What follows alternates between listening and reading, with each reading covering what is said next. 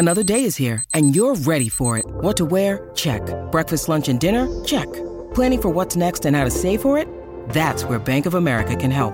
For your financial to-dos, Bank of America has experts ready to help get you closer to your goals. Get started at one of our local financial centers or 24/7 in our mobile banking app. Find a location near you at bankofamerica.com/talktous. What would you like the power to do? Mobile banking requires downloading the app and is only available for select devices. Message and data rates may apply. Bank of America N.A., member FDIC. When you need mealtime inspiration, it's worth shopping Kroger, where you'll find over 30,000 mouth-watering choices that excite your inner foodie. And no matter what tasty choice you make, you'll enjoy our everyday low prices, plus extra ways to save, like digital coupons worth over $600 each week. You can also save up to $1 off per gallon at the pump with fuel points. More savings and more inspiring flavors make shopping Kroger worth it every time. Kroger, fresh for everyone. Fuel restrictions apply. Lucky Land Casino, asking people, what's the weirdest place you've gotten lucky? Lucky? In line at the deli, I guess? Aha, in my dentist's office. More than once, actually. Do I have to say? Yes, you do. In the car before my kids' PTA meeting. Really? Yes. Excuse me, what's the weirdest place you've gotten lucky? I never win and tell. Well, there you have it. You can get lucky anywhere, playing at LuckyLandSlots.com. Play for free right now. Are you feeling lucky? No purchase necessary. Void where prohibited by law. 18+. Terms and conditions apply. See website for details. From roommates to co-hosts, this is the Backcheck with Brendan Azoff and Stefan Rosner, your go-to destination for New York hockey and NHL news. And now it's time to drop the puck. Here are your hosts, Brendan Azoff and Stefan Rosner.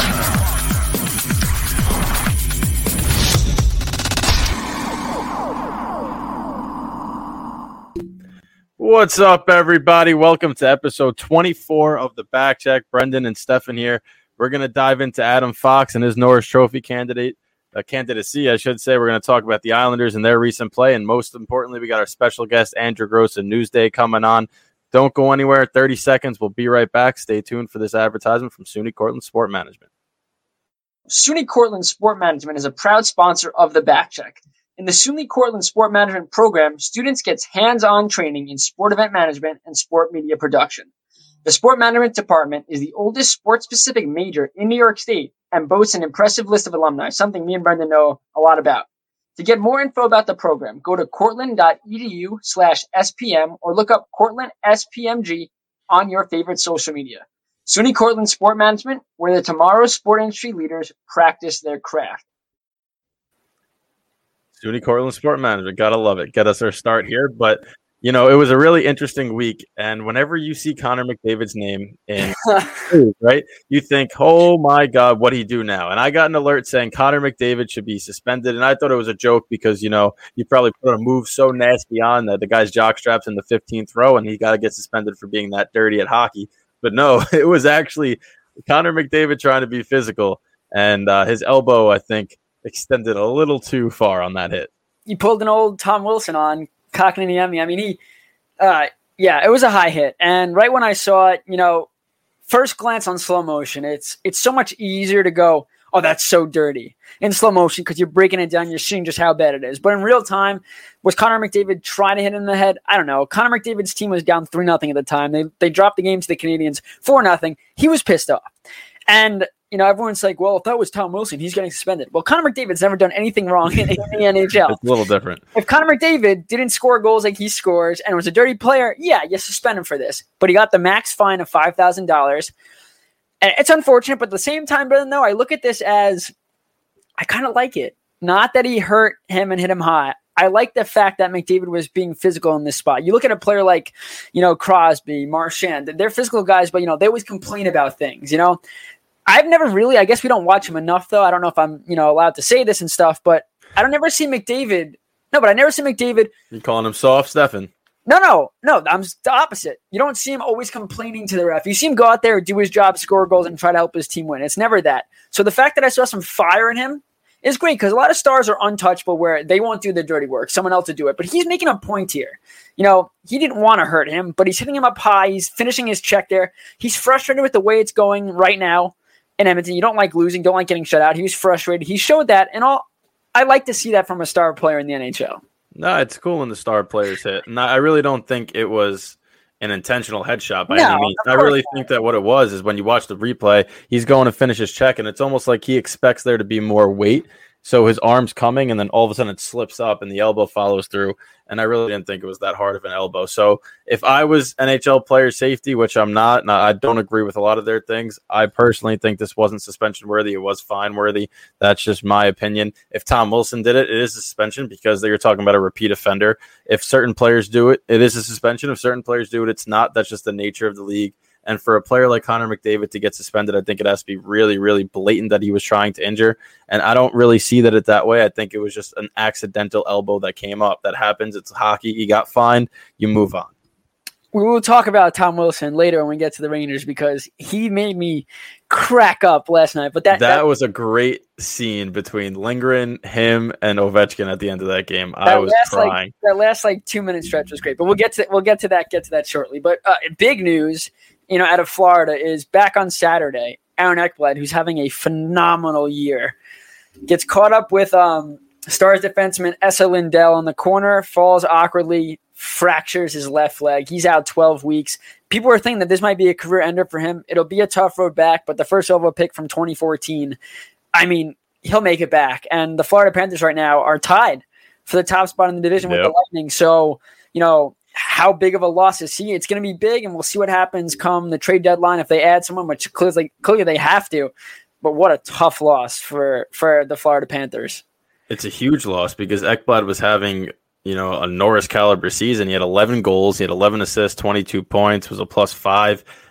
The guy was playing as well as he has since entering the league as that top overall pick. And when you look at a player like Ekblad, you don't necessarily think offense, you think a solid, sturdy defender. And for a team like Florida that has so many weapons, that's what they need, especially on that back end. So to lose him, it's going to be felt. There's no question about that. And I honestly think he got lucky that it wasn't a serious fracture, just a leg fracture, right? Obviously, you don't want it to be, you don't want to get injured. But I'd rather see a fracture that could be healed and fixed and, bolted together, let it heal over time. You don't want to start seeing the knee tears and those ligament tears. That's when you'd start doing career damage. So for the Panthers, it's not what you want, but it's not as bad necessarily as it could have been, especially when you see the leg twist like that. So it's a sigh of relief when you hear fracture. He's going to be out for the rest of the season. I think he'll be fine rebounding wise. If Alex Smith can come back from what he came back from, I think Aaron Ekblad's going to be just fine coming back. And how they replace him, I thought they were going to get Shane Gostisbehere, but they didn't go out and do that. Well, let's talk about Shane Gostisbehere. He's put on waivers yesterday or 2 days ago by the Flyers, and you thought, is he finally? Are the Flyers finally going to find a way to get rid of this guy? He hasn't been great. This year he hasn't looked bad. He's got 5 goals, 6 assists in 25 games played. He's been a healthy scratch more often than not, though. And you look at, and that's bad. First off, when you look at the Flyers' defense and how bad they've been, to have a guy like Shane Gostisbehere scratched more often than not, that shows something about your ability to play. And he's a Florida native. Grew up rooting for the Florida Panthers. Not many people say that at all in general, even if they're from Florida. They got a team like the Lightning right there, so it's an easy choice. But you look at it, and no one went after him while he was on waivers. I was hearing through the grapevines that Florida was going to go for him, but that contract, he's owed $9 million plus over the next 2+ years on his deal. So that's a lot of money in this salary cap age where it's really tight due to coronavirus and all that kind of stuff. It would have been tough. But Brendan, you think that a trade's going to be made where they retain salary? Well, I think that's why he didn't get picked up. When you look at it just financially from how the flat cap is affecting teams, Gostisbehere is not a cheap contract to take on, especially in Florida where they have a significant amount of money tied up into other players. So if they're going to take him, I would look for them to want the Flyers to retain some of that salary. And from the Flyers standpoint, they were looking to do the opposite. I think they were looking to clear that cap so that they could make a room for a move. So kind of backfired on them. They still have him. He can play whenever he wants. So they put him on waivers. He's now free to roam to the taxi squad, but I don't know why you would put him on the taxi squad when you're that shaky defensively. I feel like you would want him in the lineup. So I look for him to be moved and the Flyers to retain some cap and see where he'll go. But what a weird scene that's developing down in Philly, man. Just so odd. Well, I heard you hear about Carter Hart. Carter Hart is going to be a healthy scratch for the next 2 games. He was a healthy scratch their last game because Alain Vigneault said that Carter Hart has to be better. He has to work harder, and now he's going to have practice time to play Alex Lyon, who hasn't really proven himself to be NHL caliber, and Brian Elliott, who can't stop a beach ball right now. The defense has been bad. Again, defense terrible, putrid, almost as bad as the Sabres, but not there yet. Fortunately, it could still get that bad. But they try to get Jonathan Bernier on their radar. And I don't know how much that – it doesn't really matter. If you have Brodeur behind that defense, they're losing every game. It's not going to be the way they're losing, but they're losing every game. It's just they're still not out of it. Which is crazy. But honestly, they're going to be out of it soon if they keep this up. If they were to lose the other day – they're 3 points back of Boston with 2 games, and Boston has 2 games in hand. But they play Boston still.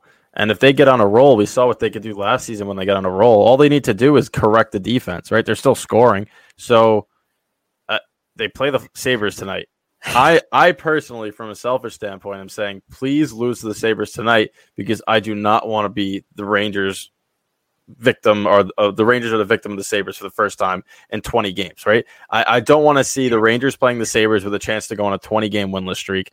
To me, that just got trap game written all over it, and I don't want to hear that on social media. So Flyers, please lose so that the Rangers can breathe a little easier. I mean, I would like to see the Sabres win a game from my boy Kyle Oposo. He works his tail off down there. They deserve it. Well, I don't know if they dominated the last game and then they just choked. They're this close. They deserve a win. Those players deserve a win. That's an effort thing. Closing out games is an effort thing. Yes, the Flyers had a push. Congratulations. They pushed against a team that has 0 defense. Goaltending's been shaky a little bit, and they just fallen apart here. But I mean, it's just putrid what we're seeing down there. But Brendan, the biggest thing going to a different team, your team, is the Rangers aren't out of it either. It's not likely they'll make the playoffs, but what Adam Fox, I mean, this is going to be the whole Ranger conversation here. What Adam Fox has showcased over the last month in March, just put him on the map of this kid could actually be one of the best defensemen in all of hockey right now. He's definitely the best defenseman in the East. But in all of hockey, Brendan, Adam Fox is doing wonders for the New York Rangers right now. Well, I won't say he's the best defenseman in the East because John Carlson's still in the East. I think that statistically right now.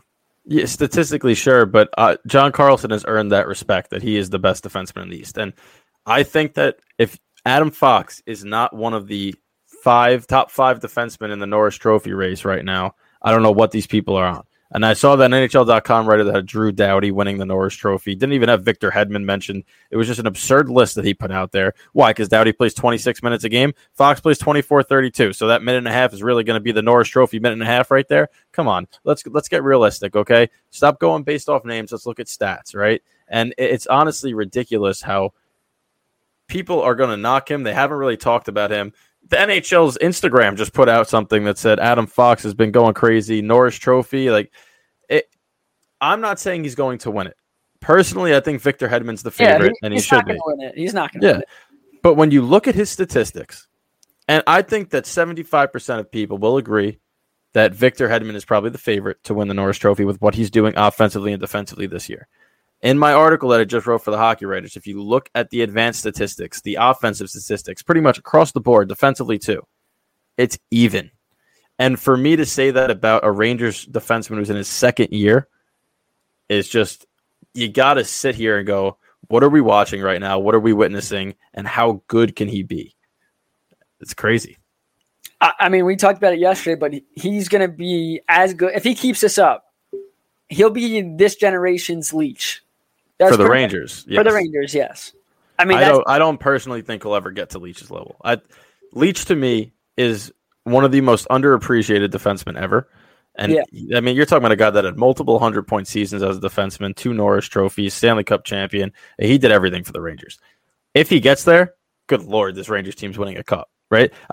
That's how important Fox will be. Because if you think about it, they snuck into a qualifying round last year, and they're hanging around this year, with Zibanejad struggling for the majority of the season, Panarin taking a leave of absence. So when you look at who's the reason they're hanging around, this guy Adam Fox is pretty good at hockey. And I think that if he continues to get better, if Miller continues to get better, which we expect both of them to, it's hard to get better than what Fox is doing right now, but it looks like he can if he's only 23. You bring in Lundqvist, you have Trouba coming back, right? You start to add these young pieces, and now all of a sudden you're talking about a team that's loaded defensively when 2 years ago you were saying this is the most porous defense in the National Hockey League. So one player can make a huge impact. And we're going to look at year 2030, right? We're going to be looking back. Who knows what the Rangers have done at that point, but I think we're going to be saying, wow, remember when the Rangers traded for Adam Fox and only gave up a second and a third round pick? That's something. I mean, 3 goals and 17 assists in the month of March in 15 games. Now, yes, 2 of those games came in blowout wins against the Flyers, but he still got the job done.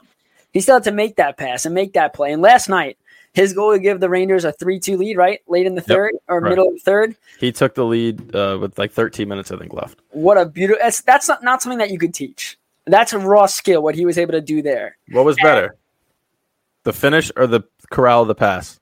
Corralling the pass, because I think so too. Because he didn't have to think about that. Putting the puck back in, I mean, you got to think, all right, I'm going to shoot it there, and he was given time and space, but he made the time and space for himself because he didn't have to stop and get the puck. It was Kakko actually helped him there. Yeah, Kakko took the defender with him. Exactly, but it was all in one motion, and that's not something you see from a defenseman.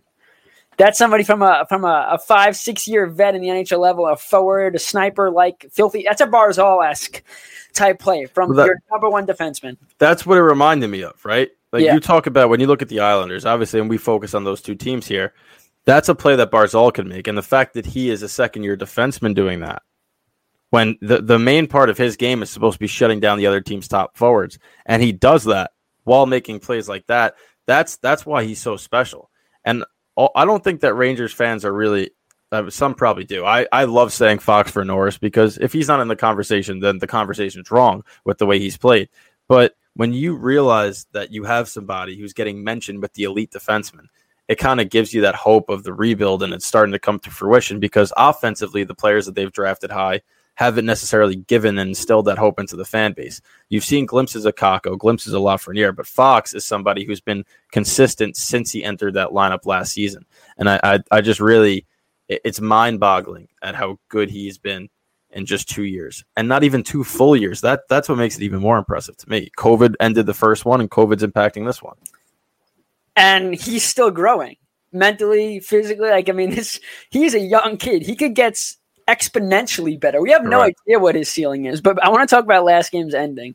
So first off, so Brendan Smith, first off, this was just perfectly the way the broadcast happened, right? So they are raving about Brendan Smith just doing what the team asks him, and then he has a nasty crush. I'm so happy you just said that. Like, I was watching that going, what? He's a very mediocre 6th defenseman on that team, and he does his 6th defenseman role great, and they're raving about him like you said, and then 2 seconds later, boom. So he hits Oshie, right? Awful. That's as worse as a crush I could really get. Right to the ribs. You see Oshie going off, holding it. He's in pain. They call a penalty on the play. You know, and everything moves around. One of the game's counting down, and Buchnevich scores the empty net goal. And who goes right to the Rangers bench? Tom Wilson. And I was like, well, Lindgren had to say something. Yeah, so probably Lindgren said something, and we obviously won't know about that. But Tom Wilson's pissed. And when 4 or 5, I feel like all the refs and some fans had to go on the rink and hold him back because he was angry. And, you know, we talk about it all the time where Tom Wilson's a player where if he's on your team, you love him. And if he's against you, you hate him. But this was a moment where he crossed the line. You don't, first off, he crossed the red line, which is literally the line. But at the same time, you don't go to another team's bench. They're celebrating an empty net goal. I mean, you don't do that. That's just a common thing. Anyway, he does it. And I was more concerned with Ovechkin mouthing off. Lindgren's like, shut up, Ovi, whatever he said to him. Lindgren was sitting there. Yeah. First of all, the fact he's a psychopath, all right? Every single game he comes out with a new bruise on his face. No, Lindgren. Wilson too, but Lindgren is. And that's why Rangers fans love him, because he's a perfect compliment to Fox. He's that gritty guy. But Wilson is enraged, like you just said. Completely. There's 4 Rangers around him. He's going through all of them, trying to get to Lindgren. And Lindgren is sitting there smiling and laughing. Now, any normal human being that has Tom Wilson coming after them is like going into self-defense mode. Lindgren's 6 foot, like 205 pounds. He's not going to win that fight, but he doesn't care. And he's just laughing, and it's so brilliant to watch how pissed off one guy is and how nonchalant the other guy is about it. And then you have Ovechkin who starts chirping, and he looks at him and goes, can you just shut up? Shut up already. That's what he said. It's a 22-year-old talking to The greatest goal scorer of all time. Just shut up, bro. And just I thought it was comical. You have white hair. That's all you got to say. It's awesome. It was just awesome to see. And you got 2 games left, I think, in New York where these 2 teams are going to wind up going at it. I wouldn't be surprised if Wilson fights somebody. Who that's going to be now is the interesting part since they moved Lemieux. It could be Smith, even though I think Smith would get dummied. Lindgren might have to do it. I don't know how he'll do, but we'll see. It's going to be interesting to watch. I did also, before we talk Islanders, Ovechkin and Shesterkin trained in the offseason together. Oh, yes. This was great. And he stopped them on a redirect and commercial break, and all of a sudden they're skating back to the bench. You see them having some words. And those were definitely not hostile words. Those were friendly words, probably a friendly back and forth, right? And I look at that and I say, it's such an advantage when Shesterkin's going to the offseason and the only shots that he's facing are coming from the best shot in the National Hockey League, pretty much. And I wonder if we're going to watch videos this offseason where you have Sorokin and Shesterkin training in the same facilities. And they're all from around the same area. So how cool would that be, right? You do see some pickup games on the offseason. Some videos come down where you got Ovechkin and Shesterkin versus Sorokin in one end. Like the way that these guys are going to grow if you're facing his shot, because he knows all the intimate details of goaltenders. And if he's training with you, he's going to share some of that. So I think it'll only make both of them better if that happens. Have you ever seen the movie Rookie, the baseball movie? I believe so. Okay, it's about this 40-something-year-old pitcher who was training. Oh, yeah. Anyway, and what happens is he realizes that his team that he's pitching to realizes that he's throwing ridiculously fast, high 90s. So their team was pretty bad, but he taught those players that, all right, I'm going to keep throwing 90s at you. So when you face pitchers that throw 70, 80, and they blew them out of the park. When you're going against an Ovechkin shot in practice, that's probably as fast and as hard of a shot there is in the NHL. Correct. So now when you're facing people that are not shooting that hard and fast, it's easier. It looks slower. You can control the game more. And I think for Shesterkin, not that it's fully credited to Ovechkin, but practicing against a guy like that makes the other shots look so much slower. And it's just a perfect thing. And I don't know how much Ovechkin likes that. Then you probably shot that yesterday. That was a glove save, I think, right? A nasty glove save. And He probably said, God, he knows that kind of shot. Well, the first time these 2 teams played each other, with Shesterkin being the start of the season, Ovechkin had 8 shots on goal. Oh, yeah. He scored on the last one. So Shesterkin was 7 for the first 7, and they weren't routine shots. They were from his office. And it made people start to, wonder, does Shesterkin know what he's going to do when he shoots the puck? Because they train together. And even in the training video, Ovechkin had a breakaway and Shesterkin stopped him on it. So kind of interesting to see how that plays out over the next couple of years, because they're going to be playing each other so much. And I mean, Ovechkin's going to get his goals. Nobody can stop him every single time. But Shesterkin, after giving up 2 quick ones early on, he really settled down and kept the Rangers in it. And I know that he hasn't gotten a shutout and that his numbers might not be blowing people away as the Henrik Lundqvist type numbers, even though it's a 2.3 and a 9.22. They're pretty damn good numbers. Yeah. But if you watch him play, even the games he gives up 3 goals, the Rangers, for some reason, when it's a starting goalie, don't play defense in front of him. And he's been making some fabulous saves. And I think that he's another one that will continue to get better. And once he gets that first shutout, don't be surprised if he goes on one of those Varlamov-like shutout streaks where it's 2 straight games of just dominance. Yeah, I mean, for the Rangers, they kept their hopes alive. I mean, unfortunately, Boston won in overtime, which does damper things there. How does that happen? It's collapsed by the Devils, man. Your friendly neighborhood Devils. It was 4-2, 4-2, 4-2, and then you put out a tweet, and I go to check, and I'm like, you got to be kidding me. It's 4-4 in OT. And then Blackwood stood on his head in OT, and the Devils had a power play and couldn't score. It's hockey, man. That's why we love it. But for the Islanders, we'll get to the interview in about 8 minutes or so with Andrew Gross of Newsday, covers the Islanders. Great guy. We talked to him yesterday. It'll be a pre-recorded interview. But anyway, we talked on this interview about the Islanders' slow starts as of late. Over the last 4 games, they have not scored the first goal. And I wrote an article about why. Obviously we're not in the players' heads mentally, what's going on. But statistically, I can tell you why they're going down early. And let me just throw a few out there. So in the first period, so 4 first periods now, they are 26 of 76 in the faceoff dot. That's 34.2% to start games. That's downright terrible. They're around 40 or 51 point something on the season. So above the 500 mark, which is what you need to see. But in the first period, they're not winning faceoffs. Yep. What happens when you don't win faceoffs and control possession is you take penalties. Right now, they are averaging 2 penalties per first period over the last 4 games. their PK is 4 for 6, but at the same time, that's just, first off, your top players like a Barzal, a Wallstrom, they're not on the penalty kill. So you're not letting them get their legs underneath them. Your best players aren't on the rink when you're killing penalties. That's nowhere to win. Plus, the pressure that you now put on the goalie early in the game. And in the first period, I think the goaltenders for the Islanders, Sorokin and Varlamov, I think a .845 or around their save percentage. So they're not coming up with those big saves either. It's not working out. They have 6 shots on goal per first period. Again, over these last 4 games, which is just not where you got to be. Their opponents are around 9. So you're not controlling pace of play. You're not winning faceoffs. You're taking penalties.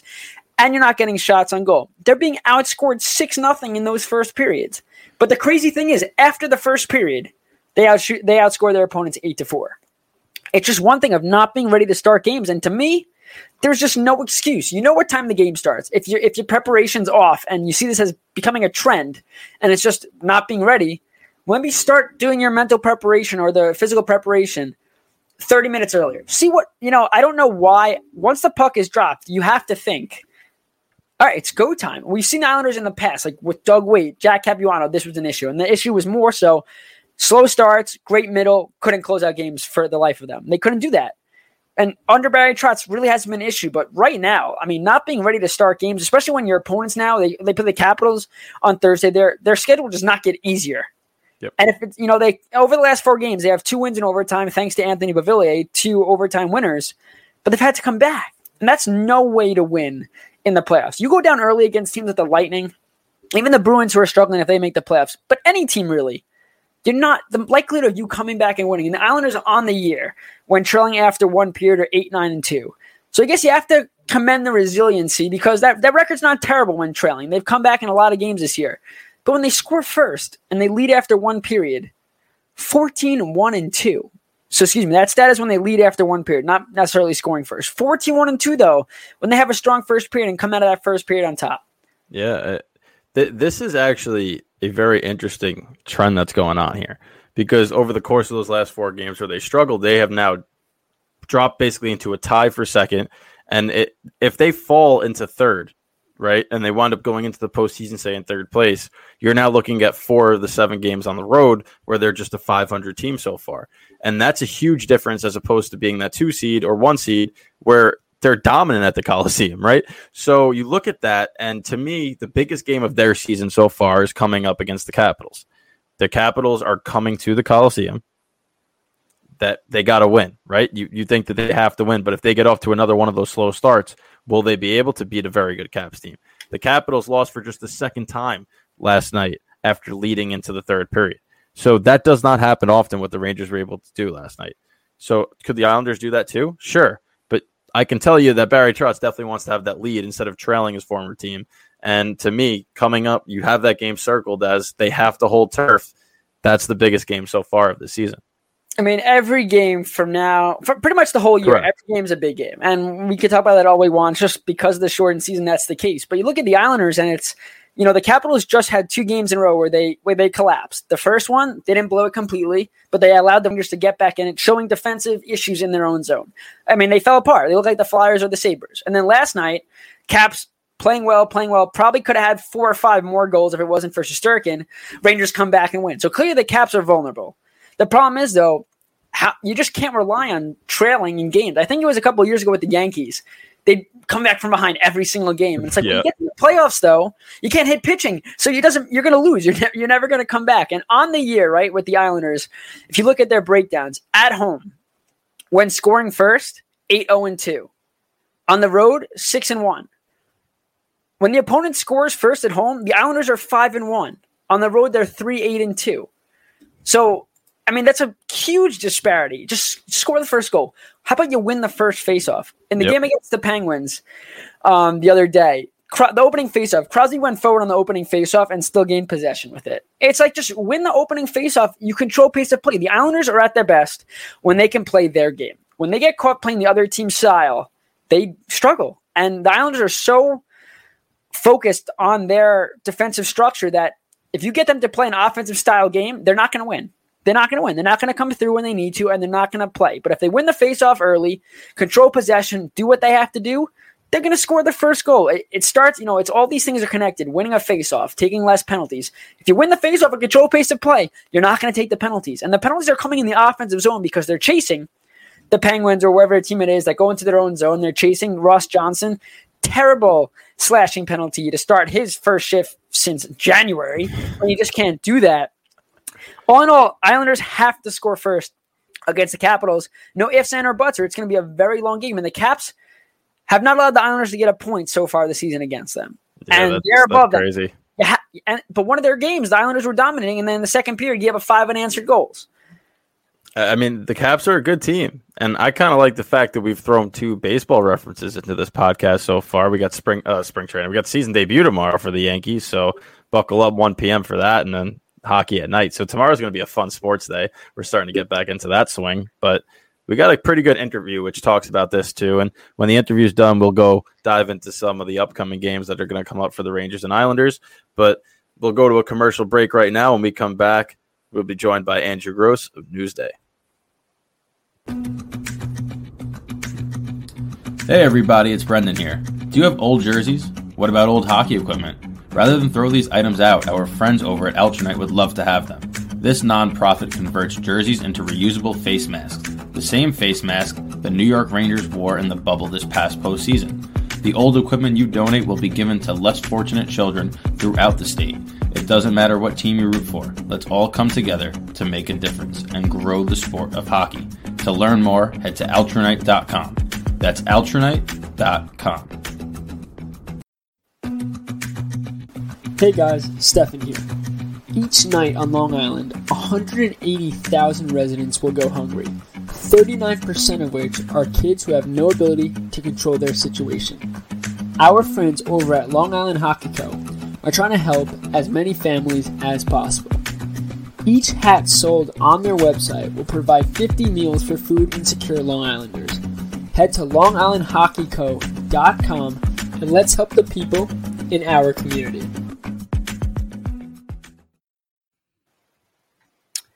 All right, Brendan, let's do this interview, shall we? Let's do it.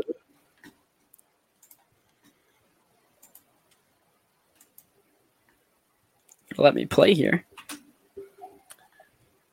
All right, we are now pleased to welcome Andrew Gross, New York Islanders beat writer for Newsday, to the show. Andrew, how are you doing today?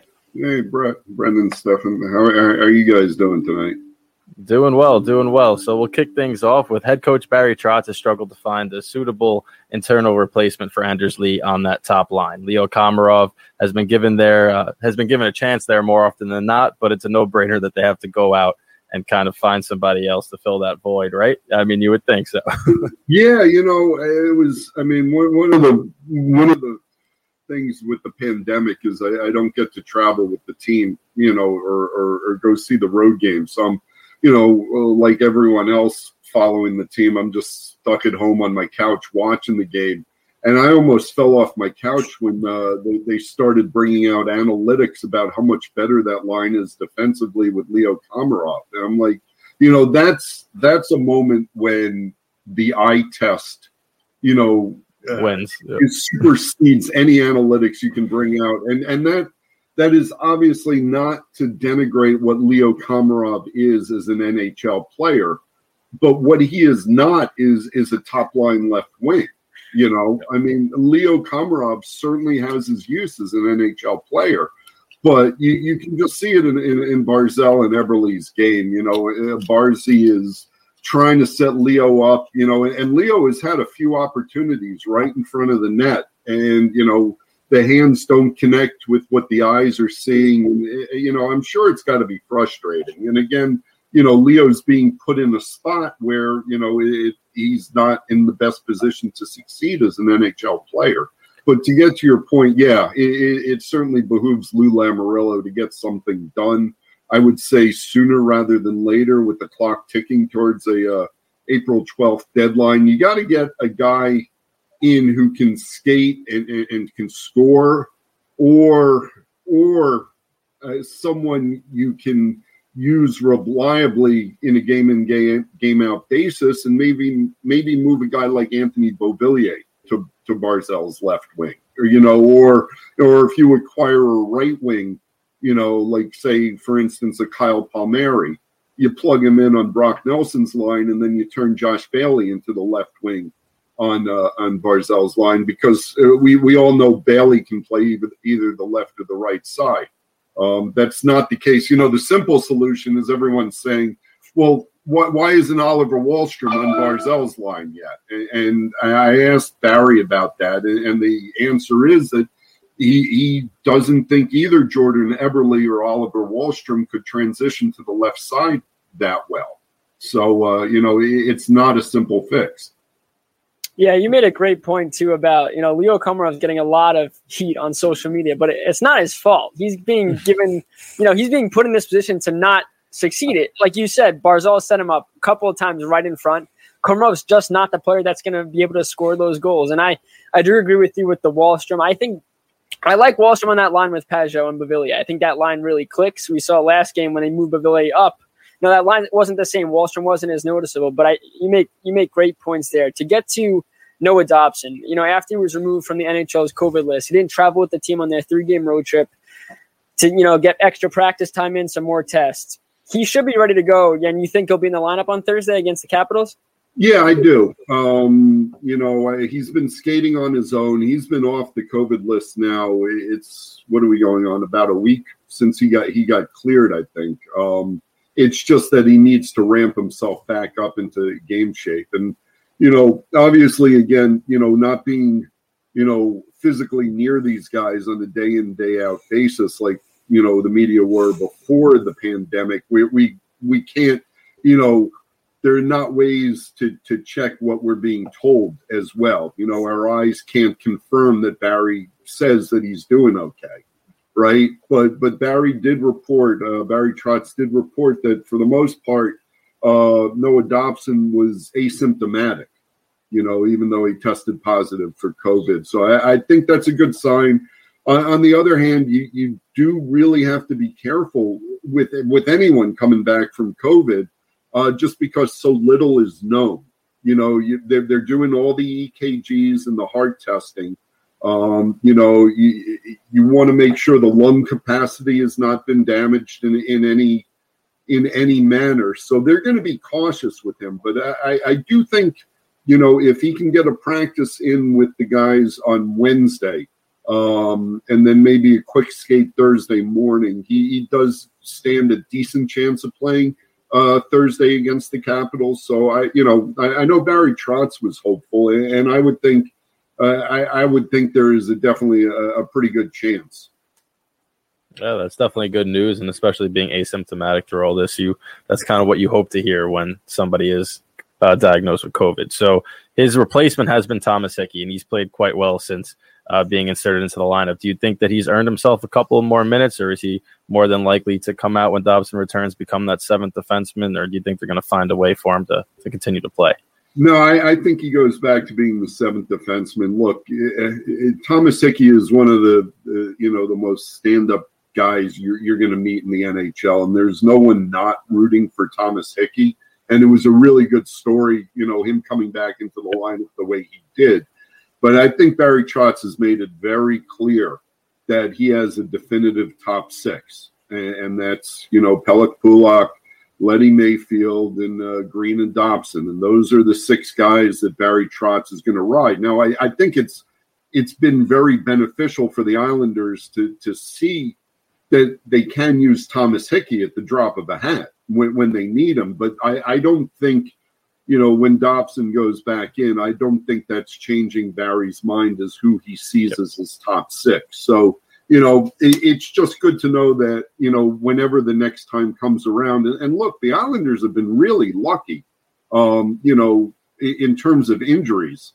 I say that even with Anders Lee going out with the torn right ACL, the first 28 games of the season, Barry was able to use the same six defensemen. And, we all saw last season with Adam Pelech's injury, how fragile it can be when you lose one of your defensemen. So, at some point, one of those top six is going to have a bumper or bruise that's going to keep them out of the lineup. So it's good to know that you can trust Thomas Hickey to go in like that. But, that's what he is right now. He is clearly a seventh defenseman on this team. So I know that, obviously they're in the middle of a playoff push and the standings can change each and every game, but it seems like Andy Green's been a little sluggish as of late. Do you think we'll see any time where Hickey might come in for a game to give him a day off, or do you think that he's just going to ride Green? Because I think Green can handle it, but it seems like, the schedule and the game is getting to him a bit. Yeah, and I think you could say that for the whole team. I mean, they just looked a little sluggish right off the hop, right? All road trip. With regards to Andy and getting back to what I was just saying, I do think that Barry is going to ride these guys, and the schedule. I mean, I don't want to say it gets easier because the level of competition is pretty high here down the rest of the stretch, but. It's not would they play 18 games in 33 days, which is just almost a suicidal pace in the NHL. They have Tuesday and Wednesday off this week. I think next week they have a span where they have 2 days off. It's not, game upon game upon game like it has been. So I think the guys have been pretty good about, knowing how to get the rest and recovery and take care of their bodies. And Andy is such a veteran. He's 38 years old, which is certainly, old by NHL standards. But, Andy Green has always been, ever since he came into the NHL in 2008 with the Devils, he's always been a thinking man's defenseman. He doesn't have necessarily the big body that you see in NHL defensemen. So he had to go about this kind of in a smart way. So he plays very intelligently, positionally, taking the right angles, getting to his spots. And that goes to off the ice too. I know Andy is pretty smart with, knowing his body and knowing when to push it and knowing when to let off on the reins a little bit. So I don't really worry about him. Oh, that's good because, Andy Green is such a professional, and even though he's 38, I feel like he could still play top minutes, and he's such a valuable defensive defenseman. I feel like in the NHL today, everyone just focused on offense, but Andy Green's one of those guys that's so reliable in his own bones. The Islanders have a habit over their last 4 games, Andrew, of trailing. They haven't scored the first goal, and we saw last night again. They fall behind early. They try to come back. It comes up short. Do you think it's just a mental block at this point, or is something more to this? I know Barry Trotz after the game said, they just don't seem ready to go. Is there something more to it than just the mental aspect of it? Probably. They're facing some pretty good competition. The Bruins get up 2 on them. I guess you can flip it. You look at it as the Islanders did a heck of a job. Getting 2 points out of that game after falling down 2. But they can't be relied upon to continually come back. It does wear on you when you're constantly playing from behind. And we were grilling the guys after last night. Is there a common theme here? Why? And, Nick Leddy said that he doesn't see any rhyme or reason to it. Barry Trotz mentioned a little bit of fatigue, the grind of the season. It may be nothing more than that. But, the Islanders, that can't be the excuse or the answer because the Islanders are no different than any of these other teams in the NHL. The schedule is wearing physically, and the Islanders just have to be better at it. And that's going to really look. I don't think there's any doubt. I'm sure there's doubt, but I think most people would agree at this point that it's looking like the Capitals, Penguins, Islanders, and Bruins are going to be the 4 playoff teams coming out of this division, right? Something funky would have to happen for one of those 4 to really fall off. The Rangers and the Flyers still, I guess, have a shot, but neither one. The Flyers are a disaster right now. Their goaltenders can't stop a puck. And the Rangers have been better. But they've still shown an overall inconsistency to their game. Igor Shesterkin has not been the goalie this season that he was last season. The defense has been a little shaky. Obviously, Mika Zibanejad playing the way he is, gives him hope. But my overall point is I think we can agree that, it's kind of the Bruins, Islanders, Penguins, and Capitals playoff spots to lose at this point. And I don't think any of those four are really going to fall off the cliff.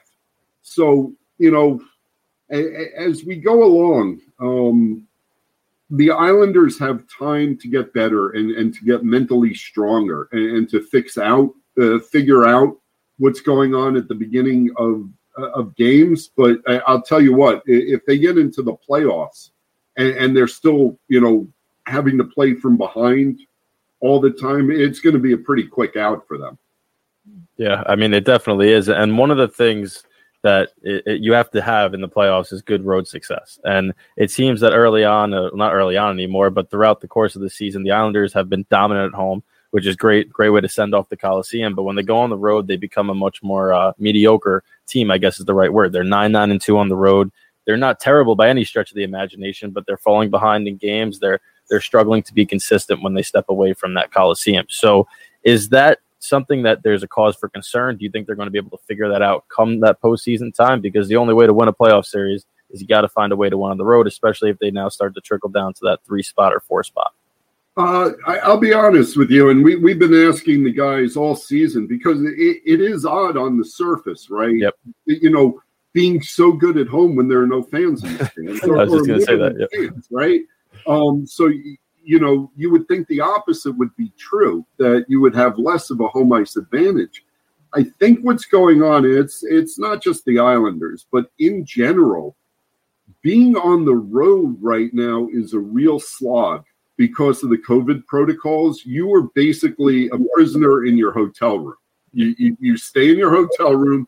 It's not like you can go down for a team meal or grab a bite at a restaurant, right? So guys are eating in their rooms. They're basically going to their hotel room, going to the rink to practice for a morning skate or a practice or play a game, back to the hotel room. And they're spending more than, it's not just a quick 24 hours in and out of the city now. Now you're playing these 2, sometimes 3-game series in one spot. And I do think mentally it is very difficult to get yourself into the right mind frame when you're just basically sitting around staring at the same 4 walls all the time in your hotel room. I don't have the list of road records in front of me, up and down the NHL, but I think my sense is that most teams are not as good this season on the road as a result. And I really think it's because the guys talk about it, how boring it is. It was not like going into the bubble. The bubble had its own issues, but you could tell which teams in the bubbles turned the situation around and used it to their advantage. And the Islanders were one of them, where they bought into the team building and the brotherhood aspect. Other teams, the Rangers get swept in 3 games, going back to the Rangers again. And the whispers were that the Rangers wanted no part of the bubble, that they just hated the atmosphere, and it showed in their play on the ice. And the Islanders embraced the bubble. But, this is very different on the road right now. And I think, the reason you're doing well at home, and the guys have talked about this too, is you're not confined to your hotel room, but just the comfort of being able to get into your car. And the guys have very strict protocols at home, don't get me wrong, but you are with your wives, your kids, your family is around, you're in your comfortable environment, your own bed.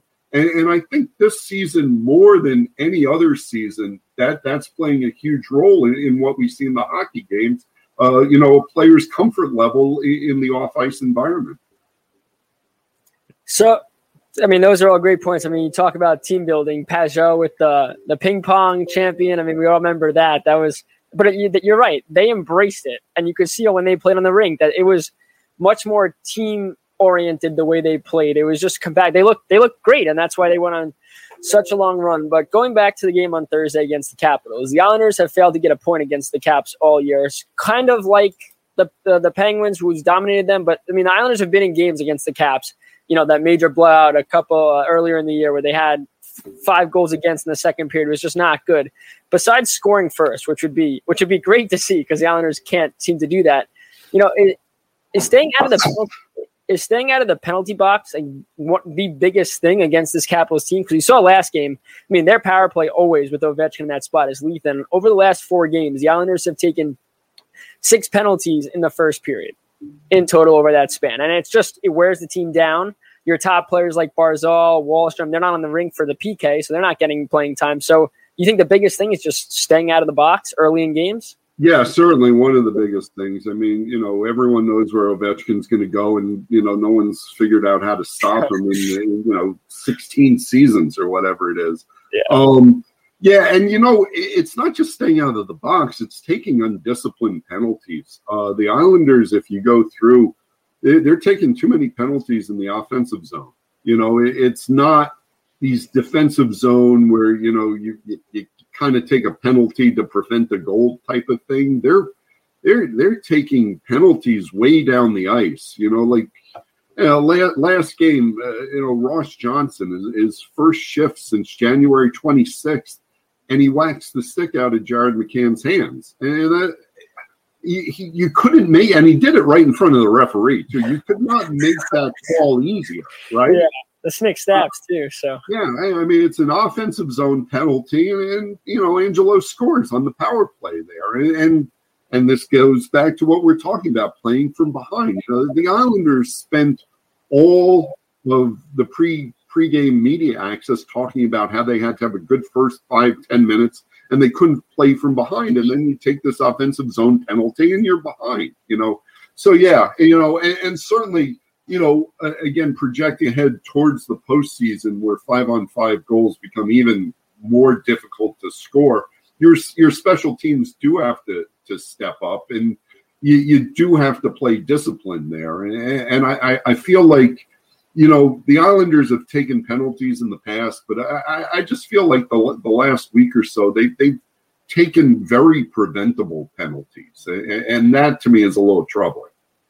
Yeah. So, Andrew, thank you so much for joining us tonight. We really do appreciate it. And love enjoying reading your stuff on Newsday each and every day. I know I do an article for Christian Arnold where every day I got to do daily links. And every time I go to your site, I'm like, okay, I got three articles from Andrew to do because you're always working mid-game. So love your work, Andrew. And again, thanks so much for coming on.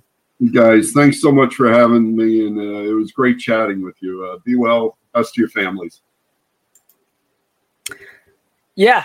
Andrew Gross, one of the best guys we've interviewed, and he's down to earth as well. He took the time to talk to us, and he knows his stuff. He's been covering over 1,000 NHL games. I think he said on Twitter he hit that mark last year. He covered the Devils, the Rangers, now the Islanders, and he explains perfectly. Like, undisciplined penalties early in games have really come back to bite this team. And again, we talked about it. It's not about the Islanders giving up a power play goal. Well, that's hurt them over the last couple. It's the fact that it's a grueling effort now. You're starting the game shorthanded. More work's got to be put in. You're taxing your defense, your top killers.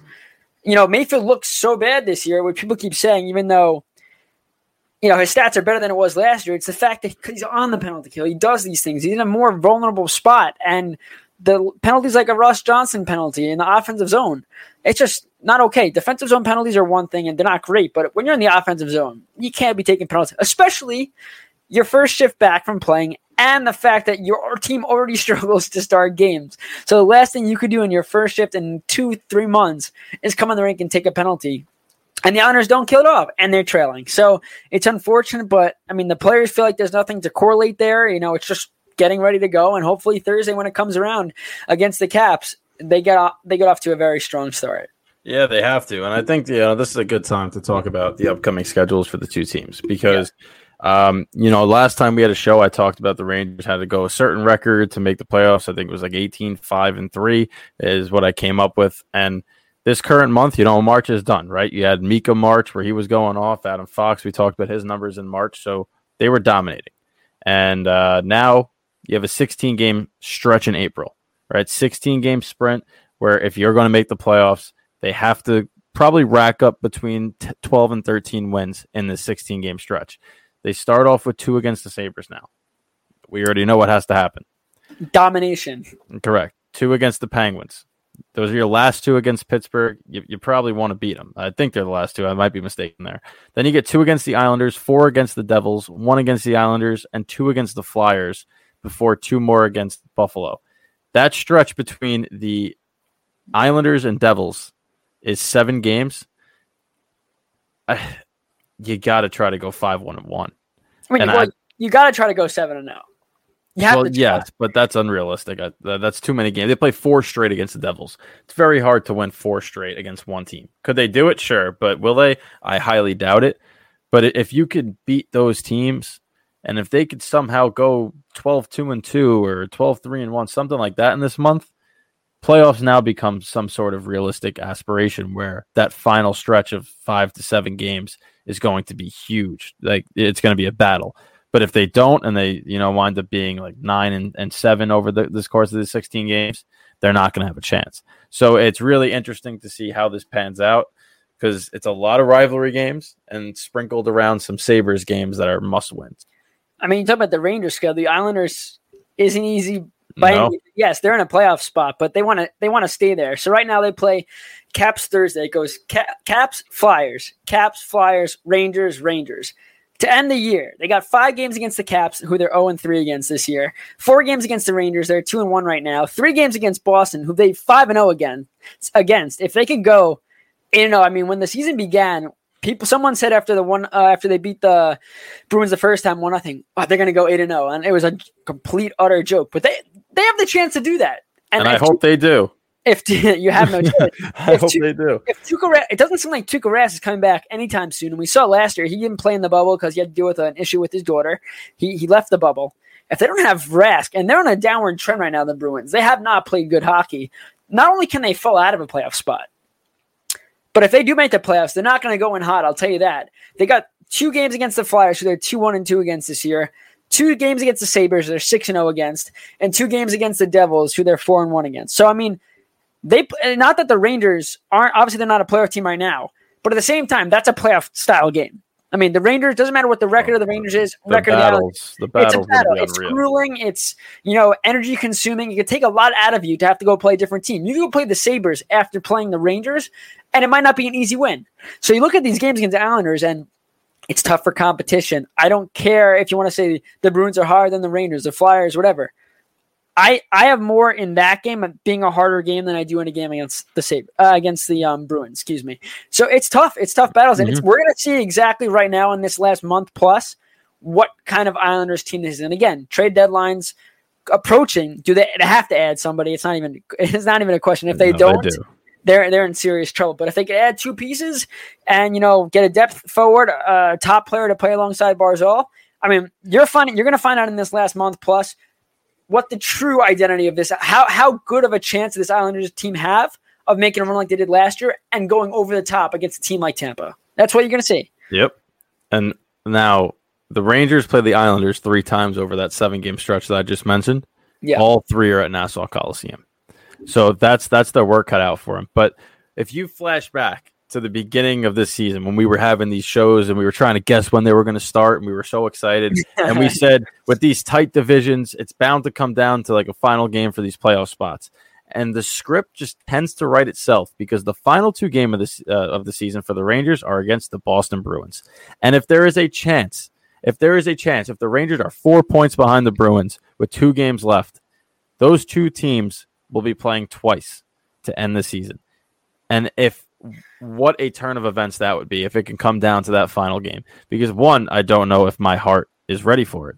But 2, how exciting will hockey be if there are 4 or 5 teams that are on that bubble of the precipice of making the playoffs and they wind up colliding in that final game. The last time that I could recall the Rangers had a situation like that where it came down to the final game, winner moves on, was against the Flyers a while back. They lost in a shootout. So I'm hoping we do not relive that trend. But those games are like an extra week of playoffs, and it's awesome to watch.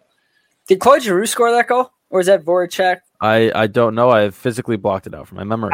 I kind of think it was Claude Giroux. Anyway, we don't have to talk about that. But one crazy thing is if the Rangers do exactly what you said, right? And it comes down to one game and the Bruins have to lose. You know who the Bruins end the season against? Who? The Islanders. So the Rangers play May 8th to end their season. The Islanders, a makeup game from the postponement is the 9th. Is May 10th. So if the Rangers find a way to make this a point or two out, I don't know who has a tiebreaker. Again, we'd have to see if everyone can play 56, which they should be able to, barring no other issues.